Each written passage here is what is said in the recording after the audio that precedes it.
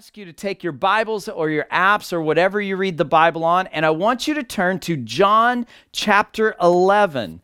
John chapter 11. Now, if you're new to reading the Bible, if you're not sure where John chapter 11 is, what I would encourage you to do is go to the table of contents. John is in the second big section in the Bible. There's the Old Testament and the New Testament. John is in the New Testament, that second section, and it's the fourth book in the New Testament. So scroll through the table of contents, find the book of John, and I want you to find John chapter 11. Now, as you're turning there, let me just say we're in a crazy time. Schools are closing, sports have stopped, large gatherings are being shut down, schools and churches are not meeting together. Guys, even Disneyland has closed. That tells us something. The craziest thing of all, I think, is the fact that I'm standing here before you and you're probably sitting on a couch in your pajamas. I'm not sure how to take that, to be quite honest, but it's a wonderful time in that we do have the privilege, we do have the resources to be able to connect with one another online. But there's also a lot of fear and uncertainty right now among people. People are rushing to grocery stores and clearing out toilet paper, something that I would have never imagined would happen in a time when a virus is spreading. But I think the question that we have to ask ourselves today is, how would Jesus have us respond in this difficult time? Well, luckily for us, the Bible addresses that. It talks about that. So, John chapter 11, we're going to start in verse 17, but what's happening in the beginning? What's happening in verses 1 through 16? Well, one of Jesus's good friends, a man named Lazarus, has gotten sick, so sick that he's dying. And so Lazarus has two sisters. Their names are Mary and Martha. Mary and Martha send a messenger to Jesus to tell him that Lazarus is sick and dying. And so the messenger gets to Jesus. He tells him what's going on. And Jesus makes a very unusual decision. Jesus, instead of rushing to Lazarus' aid, Jesus decides to wait for 2 whole days. And so he waits. And when he's getting ready to leave, he tells his disciples that Lazarus has died. And in verse 4, he actually tells us why he decides to wait. In verse 4, he says that all of this is happening for the glory of God, so that the Son of God may be glorified through it. And so now that's where we pick up in verse 17. So Jesus has traveled to where Lazarus and Mary and Martha are at. And so pick up with me in John chapter 11, verse 17. It says this: "Now when Jesus came, he found that Lazarus had already been in the tomb 4 days. Bethany was near Jerusalem, about 2 miles off, and many of the Jews had come to Martha and Mary to console them concerning their brother. So when Martha heard that Jesus was coming, she went and met him. But Mary remained seated in the house. Martha said to Jesus, 'Lord, if you had been here, my brother would not have died. But even now I know that whatever you ask from God, God will give you.' Verse 23, Jesus said to her, 'Your brother will rise again.' Martha said to him, 'I know that he will rise again in the resurrection on the last day.' And Jesus said to her," and catch this, verse 25, Jesus said to her, 'I am the resurrection and the life. Whoever believes in me, though he die, yet shall he live. And everyone who lives and believes in me shall never die. Do you believe this?' And she said to him, 'Yes, Lord. I believe that you are the Christ, the Son of God, who is coming into the world.'" Now stop there. We find that after this exchange, Jesus and Martha go to the tomb where they're joined by Mary, and Jesus has them roll away this big stone that covered the entrance to the tomb. And he calls out to Lazarus, "Lazarus, rise, come out." And Lazarus raises from the dead and he comes out. But what's the point of all this? Well, where are we going with this? Well, I want you to turn back to verses 25 and 26. Look with me there. Verses 25 and 26. It says this: "Jesus said to her, I am the resurrection and the life.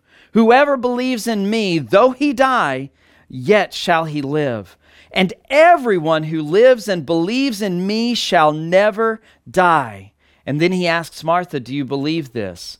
So what's the point? Jesus says here that he is the resurrection and the life. Trust. People trust today. We need to trust that Jesus is the resurrection and the life, that he was and that he is the Son of God. You see, he was and is the Son of God. He lived a perfect life. He taught and he told us about God's kingdom and how to believe in him and how to follow him. And yet, after living a perfect, sinless life, he was falsely accused and he was condemned to death on a cross, which, in the history of mankind, death on the cross is one of the most gruesome, horrific ways for a man to die. You see, he died and shed his blood so that our sins could be forgiven and that we could be rescued from the consequences of our sins. You see, our sin leads us to death, and every person sins. No one's exempt from this. And there is nothing that we can do. We could not do enough good things. We could not donate enough money to the poor or to good charities in order to earn our way into heaven. We have to have Jesus died in our place in order to get ourselves into eternity. But the point is not eternity. There's so much more to it. You see, he didn't die. He's not still sitting, laying in a grave. He resurrected. He rose from the grave. So when Jesus says, "I am the resurrection and the life," he's not just talking about what happens in eternity. He's talking about here and now, because we have a victorious Savior, someone who rose from the dead. And when he rose, he had victory. He gained victory over sin and death. And believe me on this entire situation is in his very capable, all-powerful, all-knowing hands.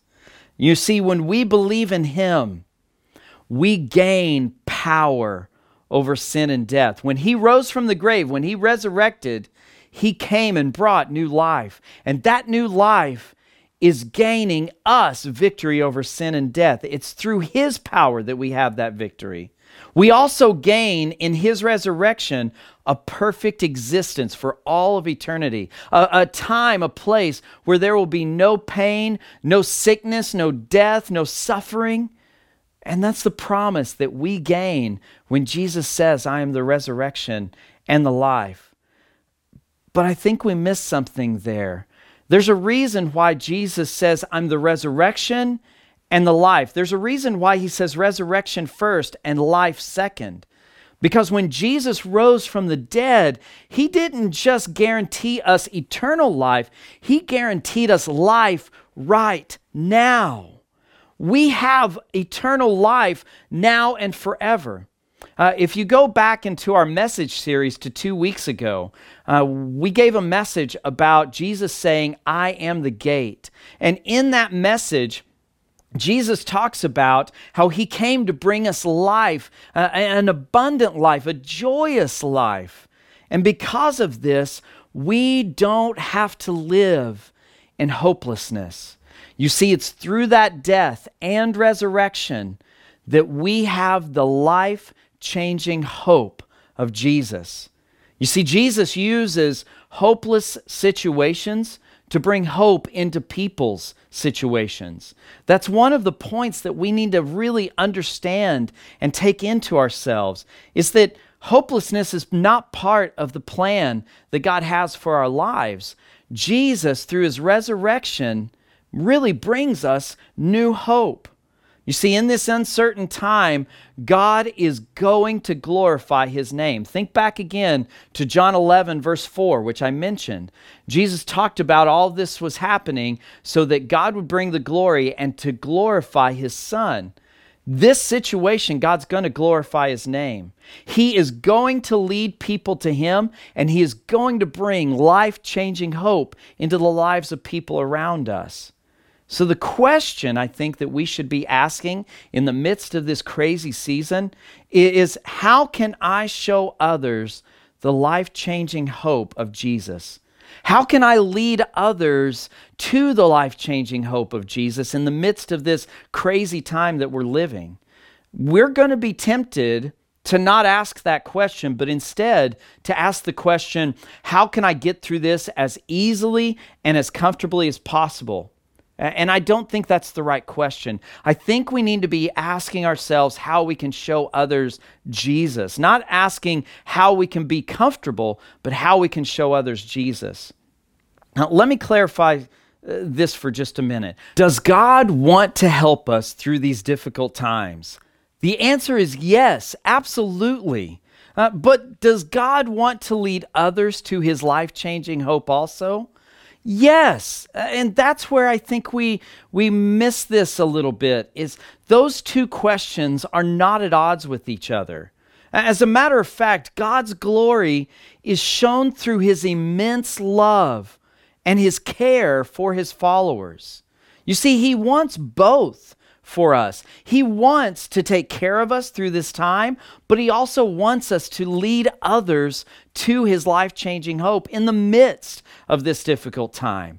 You see, when we go through difficult times and we have faith and we have confidence and we're not living in fear, those who don't have Jesus are going to notice that. They're going to see the hope that we have, the confidence and the faith that we have, and they're going to want that hope, that faith, that confidence. And so, yes, God wants to see you through this, but in the midst of his help through this time, he wants you to show others his life-changing hope. I've got a big idea. I always have one statement that I want you to remember. So if you've ignored everything, if you've gotten up and you've walked over to the kitchen to grab a snack, I want you to come back and I want you to hear this one statement, this one idea. And it's simply this: never be afraid to trust an unknown future to a God who knows the future. Let me say that again. Never be afraid to trust an unknown future to a God who knows the future. God knows exactly what's going to happen. Not only does he know, he has a plan and a purpose for all of this. And so trust him. He knows exactly what is going to happen in your life. He has a purpose and a plan for your life. And so trust his purpose and plan. Trust what he's got going on. Let me expand on this. Let me explain what I mean. Go back to the account of Lazarus. Jesus goes to the town, the small town where Mary and Martha and Lazarus live. And Martha comes to him. Now, imagine for just a moment, if Martha knew that Jesus had waited 2 days after receiving the message, how do you think Martha would have felt? Put yourself in her shoes for just a moment. How would you have felt if you had sent a message to Jesus, knowing that he's the only cure for your brother's illness, and you found out that upon receiving that message, Jesus decided to wait 2 days? How would you feel? Would you feel betrayed? Maybe unloved, maybe cast aside or unimportant? But then fast forward, look at what happens later on in this account in John chapter 11. What happens with Lazarus? Well, of course we know, we said earlier, Jesus ends up going to the tomb. They roll away the stone that covers the front of the tomb. Jesus calls out and Lazarus raises from the dead and comes out and is perfectly fine. We know that Jesus knew exactly what he was doing. He knew exactly where he was going with all of this. Be careful of your feelings. Martha could have let her feelings take over, and she could have gotten into a moment where she felt like Jesus didn't care for her, or that he had betrayed her in some way. But the reality is that those feelings would have been a betrayal of the truth. Our instinct in this situation would be to have a negative reaction or to feel something negative. And that's the problem with feelings, that our feelings are going to lie to us. Our feelings are going to betray us. You see, our feelings want to lead us to fear and to doubt and to insecurity. So my encouragement today is don't trust your feelings. Don't trust the fear. Don't trust the doubt. Don't trust the insecurity. Instead, trust in Jesus. Trust in His Word and trust in the promises that are in His Word. You see, this is not a time to live in the fear of the unknown. This is a time to place your trust in Jesus.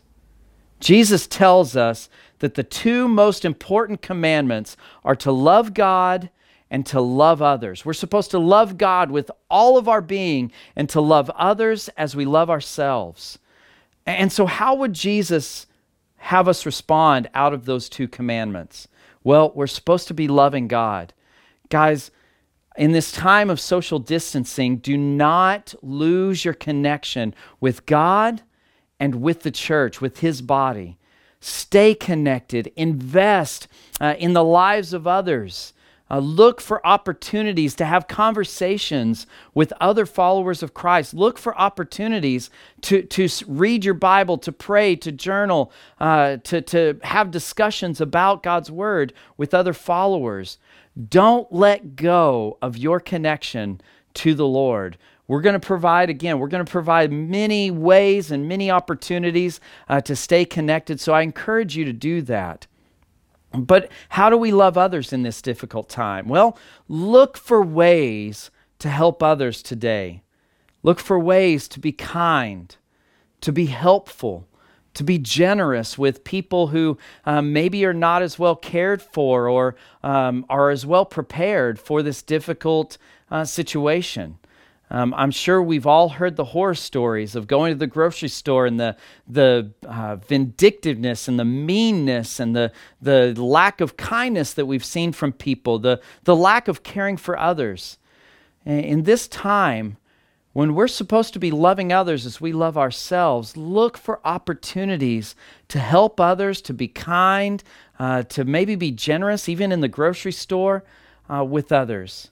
And maybe this is an opportunity for you to check in on the people that you know, whether they're followers of Christ or not. Find opportunities to just call them up, send them a text message.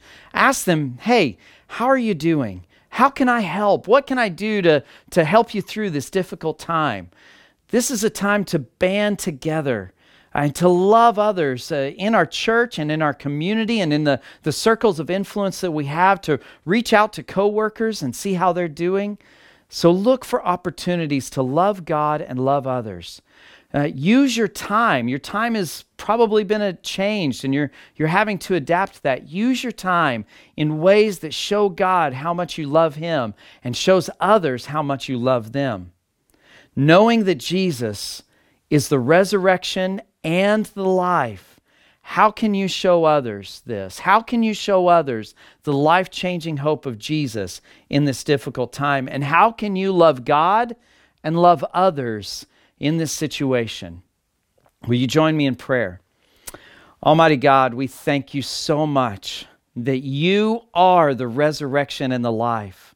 Lord, not just for our eternity, but you are the resurrection and the life right now, that you came to bring us life and to bring life abundantly so that we could live in your faith, depending and trusting on you for everything. So Lord, in this difficult time, we pray that we will constantly remember that you are the resurrection and the life, and that you have a plan and a purpose for our lives today. Help us to love you and help us to love others and lead others to the life-changing hope of Jesus today, tomorrow, and for the coming weeks and months. Lord, we thank you that you love us so much that you sent your one and only unique Son to die in our place, to take our sins on himself, and to die and shed his blood so that our sins could be forgiven and that we could be rescued, we could be saved from our sins and the consequences of our sins. So Lord, help us to live our lives in light of those facts, and help us to love you and love others in light of that. We thank you. We love you and we pray all of this in Jesus' name. Amen.